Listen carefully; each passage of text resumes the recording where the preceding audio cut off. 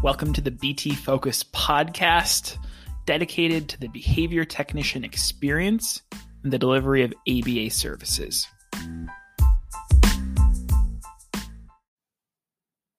Welcome back to the BT Focus podcast. My name is Dan, and I'm joined by Victoria DeShazer. So nice to be here with you again, Dan. So nice that I've actually made it into the session, Victoria. We were having some technical difficulties this morning, and it was hilarious because I kept logging in and logging out of the session, and every time I logged back in, I had a new device or a new microphone. And Victoria was like, "How many do you have, Dan?" I had quite a bit, but we're ready to start. We're close to Christmas. Are you ready? Yes. Yeah. Well, we had summer all week and now it's cold again. So it's like Michigan's finally preparing for Christmas. And then you travel for Christmas, right? I come am. Back our way. I'm coming back your way, close to Michigan, which is great because I'll probably do some skiing in Michigan when I'm there. Yeah, I absolutely love skiing, snowboarding. Go ahead. Favorite places? To be honest, my most favorite place is in Cadillac, Michigan. I don't remember the name of the resort. It's been a while, but I know it's Cadillac, Michigan. Yeah. It's about a 6-hour drive, but it's definitely worth it. I remember one time I went with my brother. We got up at 3 a.m, drove 6 hours until 9 a.m., skied from 9 a.m. to 5 a.m., and then drove back home. Oh my goodness. How'd you have the energy after that? We were like halfway through the slopes and kind of like, okay, maybe this wasn't the best idea. Also, it was 50-something degrees out, and so the snow was melting on the hill. Yeah, I know. It wasn't the best idea, but anyways. Yeah. What about you? Are you traveling for Christmas? So we're actually keeping it really low key this year. We are just kind of having like intimate family thing, and yeah, we're just gonna kind of enjoy Christmas with the three of us and have some fun. Yeah, and I'm excited for this Christmas. I know it's going to be a lot of fun for all of us. A little bit different, because we're still pandemic, but definitely something that we'll enjoy and will be a well-rewarded break. So yeah, let's get into our topic today, which will be implementing stimulus control transfer procedures. This will be C8 in our task list, and we'll be going through the procedures, most likely focusing on stimulus fading, but we'll be talking a little bit about stimulus control transfer, those stimulus control transfer procedures, as well as, most importantly, there we'll focus on stimulus fading. And then if you guys are regular listeners, we'll be asking some questions at the end of today's podcast, which will be great. So welcome. Thank you for being here. Let's go ahead and start off with, what is stimulus control? When you think of stimulus control, what comes to your mind? So stimulus control, it means that the stimulus is controlling what behavior occurs after it's in the presence of somebody, right? So our definition is when an individual behaves one way in the presence of a given stimulus and another way in its absence or in the presence of another stimulus. So we teach this through discrimination training. We do. Great example. And that's the exact definition there. So stimulus control is something that happens on our daily life a lot. Can you think of any examples where stimulus control is something that you're affected by? Yeah, so I can think of a couple different examples. Dinner time and nighttime can be really chaotic with a almost 7-month-old. So a lot of times you're getting home, you feed the baby, bath time, bedtime, and that's like a couple hour process. And you're like, oh man, did I eat? How much did I eat today? Did you eat today? So what I was for a long time, I would put the baby to sleep and I'd be like I would be starving all of a sudden. I wasn't hungry 20 minutes earlier, but as soon as the baby went to sleep, I was starving. And I realized, because for weeks, months on end, I was going and making myself, and I love this, I make popcorn, add the movie theater butter, like the extra butter, the white cheddar seasoning, and then I mix in Sour Patch Kids within the popcorn. And so I was having that as a snack probably every night for a couple weeks. I wasn't even realizing it. It just sounded good. And then one night I was just starving as soon as I put the baby down. And I was like, oh my goodness, I want some popcorn. I was like, because you've been eating popcorn like this for the last 3 weeks straight as soon as the baby goes to bed. Like, so this was some stimulus control that was occurring. Like, as soon as the baby was in bed, like, my hands were free and like I could eat something, you know? So that was my that was my example there. I love it. And I don't think I've ever tried Sour Patch Kids and popcorn together. But Oh, thinking about the chemical makeup, I guess if you eat the popcorn, it kind of butters your taste buds, so it dulls the sour of the Sour Patch Kids, and so you yeah, get more so of the sweet. it sounds gross. Like somebody told me to try it. It sounds gross. But you have the sweet, you have the salty, you have the tart. So you have it all and just try it. Everybody try it. It's so good. I have to try it. It reminds me of Remy from Ratatouille when he tried the cheese and the grapes together. Oh And I'm like, yeah. you know what? I've not tried it. I love Sour Patch Kids and I love Well, I popcorn. I know. mean, both of, both of us are popcorn fans and Sour Patch Kids fans, which is great. But the thing that I'm not a fan of when it comes to Sour Patch Kids is you can't eat too much of it without losing your taste buds. So it sounds like in this scenario, you can eat more You could without limit worrying. yourself. You can limit yourself. Okay. You put a couple handfuls in, you mix it up, and then just get that perfect bite. I'll have to try it. I think that sounds amazing. And so back to our topic here, if you think about this, and I want you to apply this to your life as well, think about how stimulus control is affecting you. And think about it in terms of, we're talking about food here, but it can be settings, it can be individuals, it can be time of day. There's many different things that we have stimulus control with. With our clients, a lot of the times when we talk about stimulus control, we refer to that ability to pair with them as a reinforcer. That way we get more of a work with you attitude and work with us attitude when it comes to actually running our DTTs or NETs.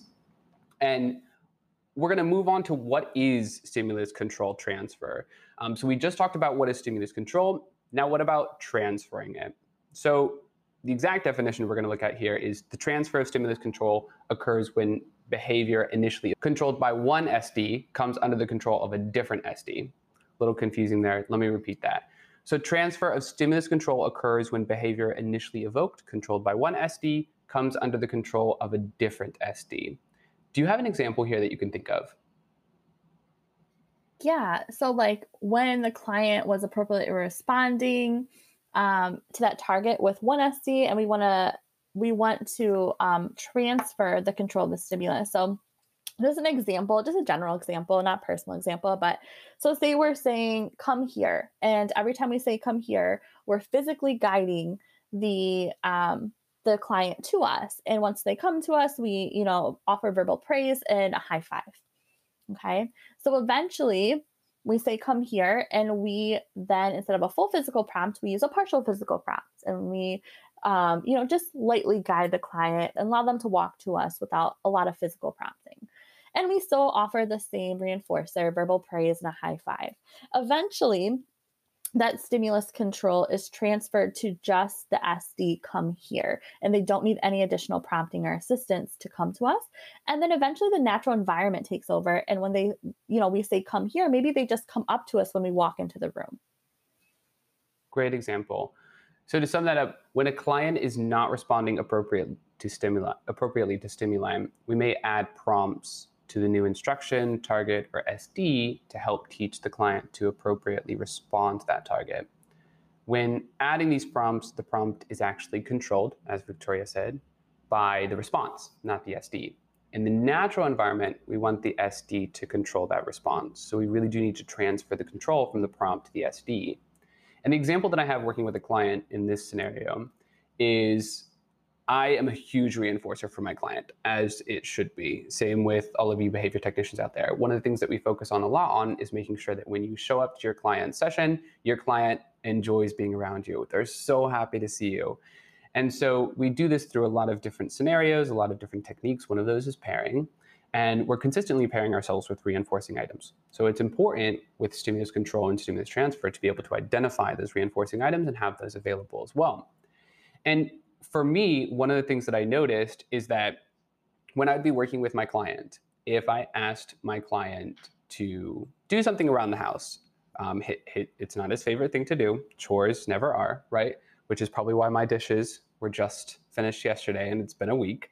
And so I'll ask my client to do something like pick something up or take dishes to the sink. And because there has been that pairing and that reinforcing period of time with my client, I have that stimulus control. So we're looking at controlling these stimuli in so many different scenarios. A lot of the times when it's with our clients, we're setting them up for success here. Now we have several different procedures that we follow.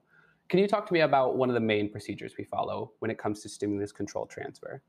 Yeah, so it's prompt feeding. So this is just the gradual removal of a prompt over several teaching trials until the SD alone evokes the response, and the learner is able to respond accurately and independently to the target SD.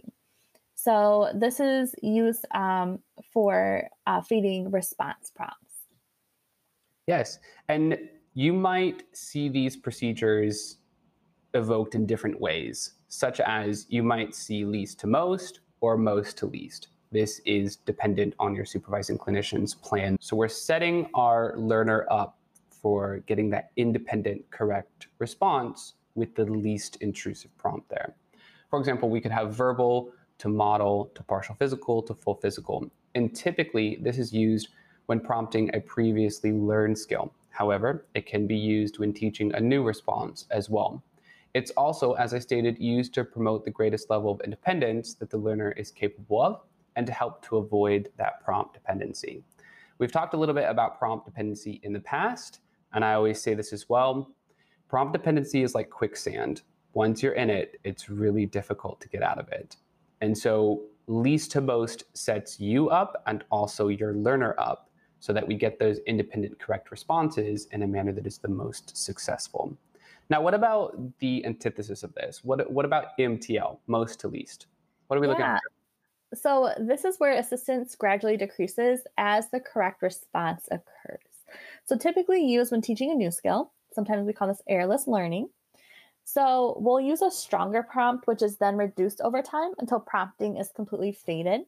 So we'll maybe have to start with a full physical prompt at first, right? Maybe this is brand new to the client. They've never done it before, so they need a lot of physical assistance at first. We're going to continue to give opportunities as we represent this trial throughout the session, over the next days, over the next week, and we're going to attempt to give a lesser prompt each time we represent that trial. So if for trial 1, we presented a physical prompt for the client to get the correct response, next trial, we're going to try a partial physical prompt.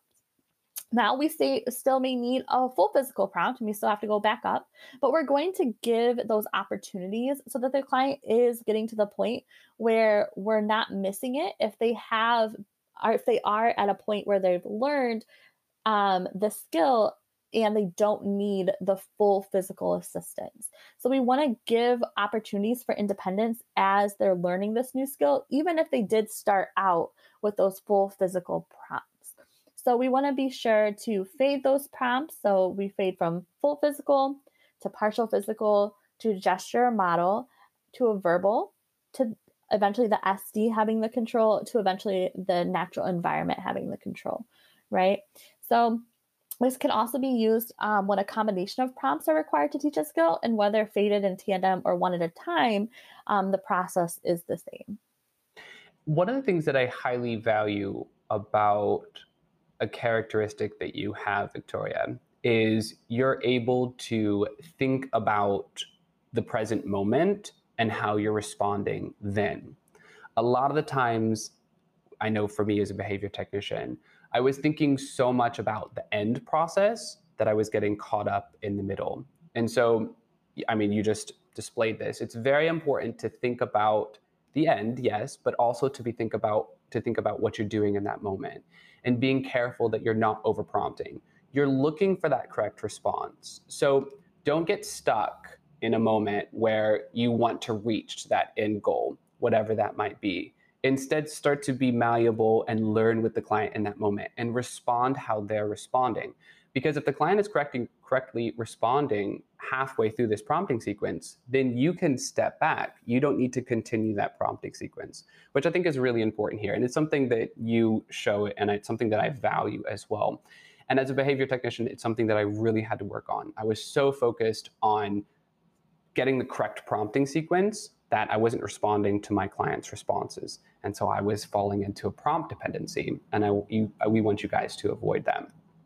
Thank you, Dan. And yeah, no, thank you so much. I just want to add to that. No, absolutely. At first, like, you get so caught up, you want the client to get the correct response. So we go in and we really want to help. We really want to teach. And a lot of times that means full physical prompts at first. But at some point, the light bulb goes on, they get it, they understand what we're asking them to do. And we may not see the light bulb go on at first, right? So we're still fully physically prompting. And they're like, well, I got this, right? And so we just have to kind of step back, test the waters, right? See if they can do it themselves without all of the additional prompt, right? Because we want them to do this skill independently. So I think that it takes a lot of like just seeing it a lot of times. Like I remember a couple different instances where I was giving those intrusive prompts, and then one time my client just did it was, just they just happened to do it, whatever the skill was.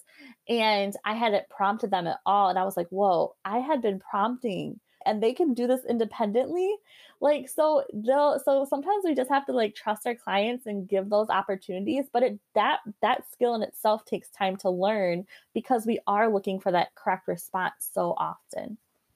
Yes. And I love that example. And I can relate so much to that on so many different levels as well, where I was so focused on launching into that prompt sequence that I wasn't giving my client an independent opportunity to respond. Plus, also, it factors in waiting there, which, I mean, a lot of the times waiting can be one of the hardest parts. Stepping back, just observing can be a skill that I had to teach myself, and that I'm sure other behavior technicians out there had to teach themselves as well. And if you're a new behavior technician, waiting is something that can be difficult to do, especially if you're ready to jump in and get into that prompting sequence. But making sure that your client has that opportunity is really important here, because you might be surprised. Your client might be gaining these skill acquisitions faster than you think. So there's this balance there. And I think it'll come with time, it'll come with experience, but also make sure that you conversate with your BCBA, your supervising clinician. Ask them about what that balance should look like. Ask them about your prompt sequence. Ask them about your prompt fading. And they'll train you specifically on that, because we know that these scenarios aren't an all fit one situation. There are so many different programs that you guys work on. In each of those programs that we're doing have a prompting sequence that could vary very, very subtly, but still vary.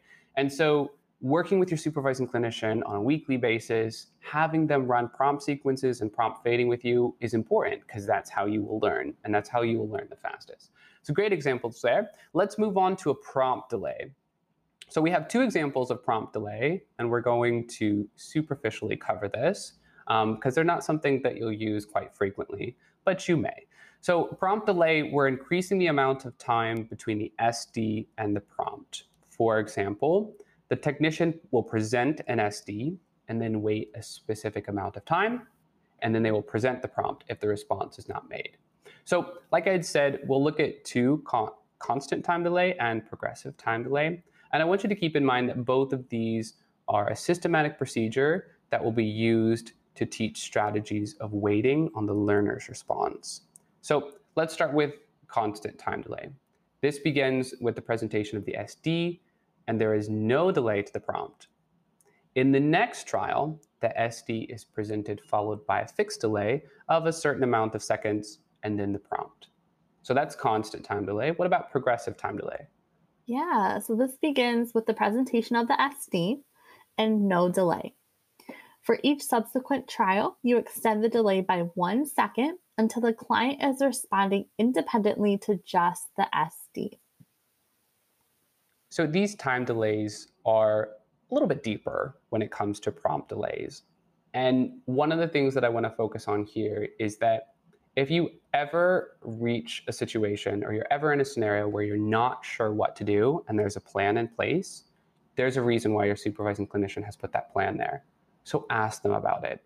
If they are not there for supervision, they are just an email, text, or phone call away. So email, phone call, or text them, ask them about it. If you see something in your plan that's a constant time delay and you don't know how to run that, make sure that you reach out to your supervising clinician and they'll outline for you what that would look like.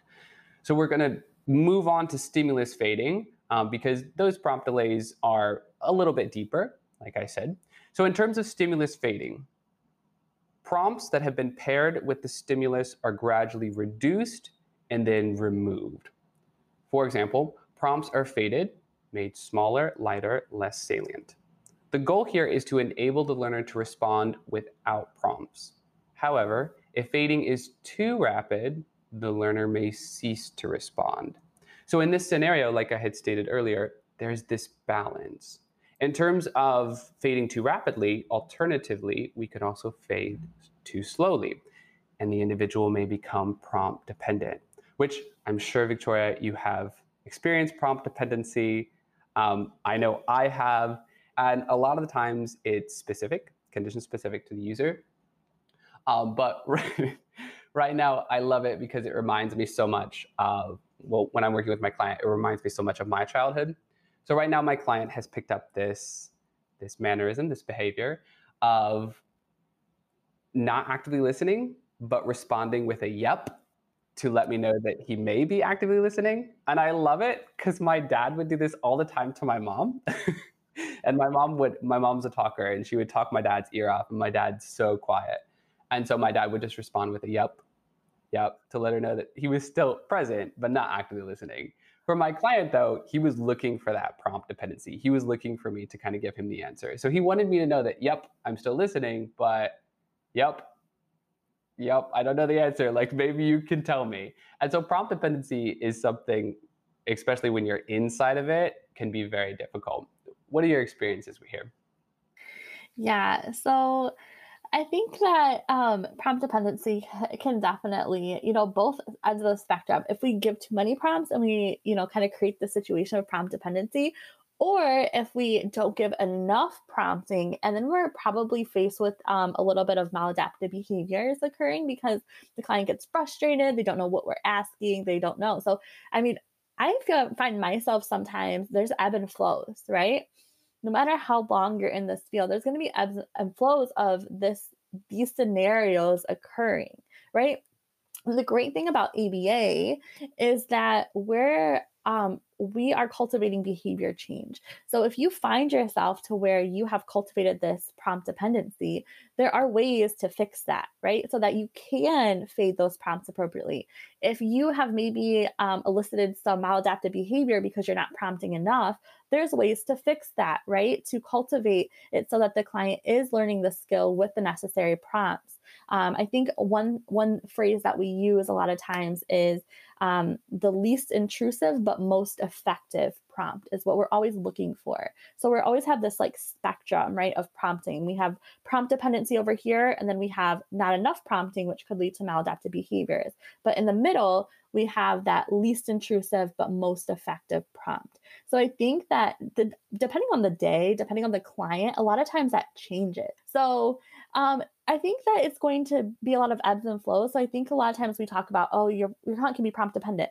But maybe that is displayed one day, but one day it may not be displayed like that the next day, right? So we always have to remember that we're working with humans, and while just as our behavior changes and we want help with certain things and don't want help with certain things, and that can be a daily basis, daily need, our clients are the same way. And so I think that's really important to just keep in mind. Sorry, that was my tangent. No, don't apologize. That was an amazing tangent. And I love that example. And it recalls a lot of memories for me as well. When I would show up to clients' house and debrief with parents or guardian or family members, and they tell me that the client did not sleep very well the night before. They only got like 2 hours of sleep. I know that in that session, there's most likely going to be more prompts. So that ebb and flow makes a lot of sense to me. And a lot of the times in those scenarios, you will have to make micro decisions in those moments of how your session will be run, which is part of the autonomy that we give behavior technicians and that behavior technicians are set up for, which is great because I know working with my client, if I'm placing a lot of demands on my client's only had 2 hours of sleep, I will most likely see an increase in maladaptive behaviors. So I want to avoid that. So taking a little bit of an easier day, applying a little bit more of those prompts would be okay in that scenario. But of course, when you're working with your clients and your supervising clinician and the care team, in that macro scenario, we're having careful evaluations of the learner's progress. Because when we're focusing on this fade, we want to ensure that it is accomplished at a desired rate. Yes. So on a macro level, your supervising clinician will be able to see specifically your prompt fading and let you know where we are in that rate, if we need to increase or we need to decrease. And more importantly, as fading progresses, the goal is for removal of cues to be gradually enough that there are fewer errors occurring. So we ensure essentially that prompt fading is happening in a balanced manner. But of course, when it all balances out, you guys will make micro decisions in your days, in your sessions, but we're relying on that data that you're taking. And that data will let your supervising clinician know on that macro level how we're fading, how our client is responding to that fading. Absolutely. Also, we're going to recall back on making sure that we do have effective reinforcers present, especially during this prompt fading, will help a lot. Now, in terms of an example for stimulus fading, can you think of one? I know you gave me an example already, but what about a program example?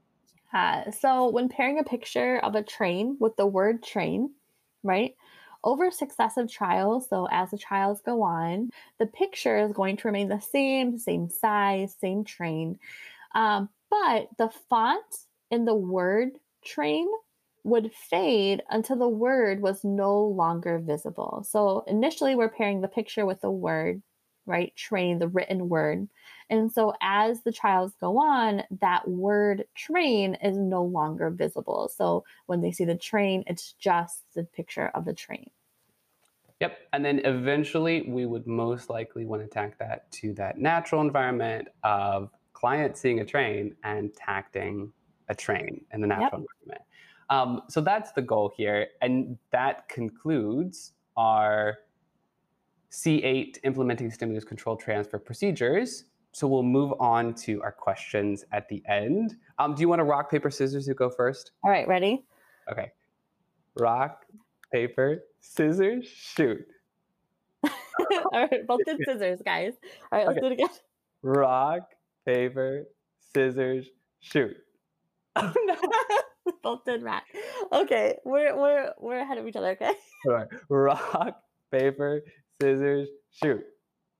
All right. Okay, Victoria won. I got paper. You got scissors. All right, go ahead. All right. Okay.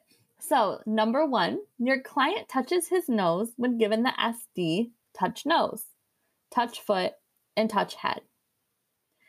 Is your client demonstrating stimulus control? A, yes, or B, no? This one is no. And the reason why is because, let me look at the question. So your client touches his nose when given the SDs, touch nose, touch foot, and touch head. Is your client demonstrating stimulus control? So your client is using discrimination training here. So they're able to know that touch toes is different from touch foot and touch head. They're not using stimulus control here. Yes, exactly. Okay. All right, number 2 is your turn, right? Okay. Yep. When presenting or when presented an array of 3 letters, E, S, and M, your client will only pick the letter S when given the SD, pick S if the S card is 2 inches closer to the client than the other 2 cards. What is likely exerting control over the client's response? Is it A, the SD, B, the stimulus prompt, C, both, or D, neither? Okay. So I'm going to say B, the stimulus prompts, and I'll tell you why. It wouldn't be A, the SD, because that is staying the same every time the SD is being presented, right? Pick S is the same. So the SD is not really doing anything different. Maybe if one time I said, oh, pick S, or, increase my voice or the tone of my voice, it would then influence picking S. But in this case, the example says the card is 2 inches closer than the other two cards. So a gestural prompt or positional prompt here. So this would be the stimulus prompt that is controlling the client's response. Correct. Ding, ding, ding. All right, number 3. All right, you are presenting a maintenance program to your client. They engage in an incorrect response initially. Which type of prompting procedure would you most likely use? A, most to least prompting, or B, least to most prompting? So that one would be least to most prompting. So we're getting an incorrect response initially. So we want to make sure that we're intervening with that prompting sequence as quickly as possible, so we're on track for getting that correct response there. So we want to use a least to most prompting sequence here. You got it. And I also think least to most is most appropriate in this case too, because it is a maintenance program. It's not an acquisition program, right? They know this program. They've seen it before. They've mastered this program before. So we're not going to go in with a full physical prompt. We're going to start with that verbal prompt because they know what they're doing. They just need a little additional help today. Yes, definitely. Thank you for focusing on that as well. A maintenance program is definitely something that you want to make sure that you're not using a most least. As you said, that criteria has been mastered. So definitely starting least to most. Thank you for that follow-up. Yeah, that's great. That ends our podcast for the day. Thank you for joining us. We'll see you next time. And for our next podcast, we will be covering C9, which will be those prompting procedures. So implementing prompt and prompt fading procedures. So we'll see you next time. Thank you. Thanks, Dan. Bye.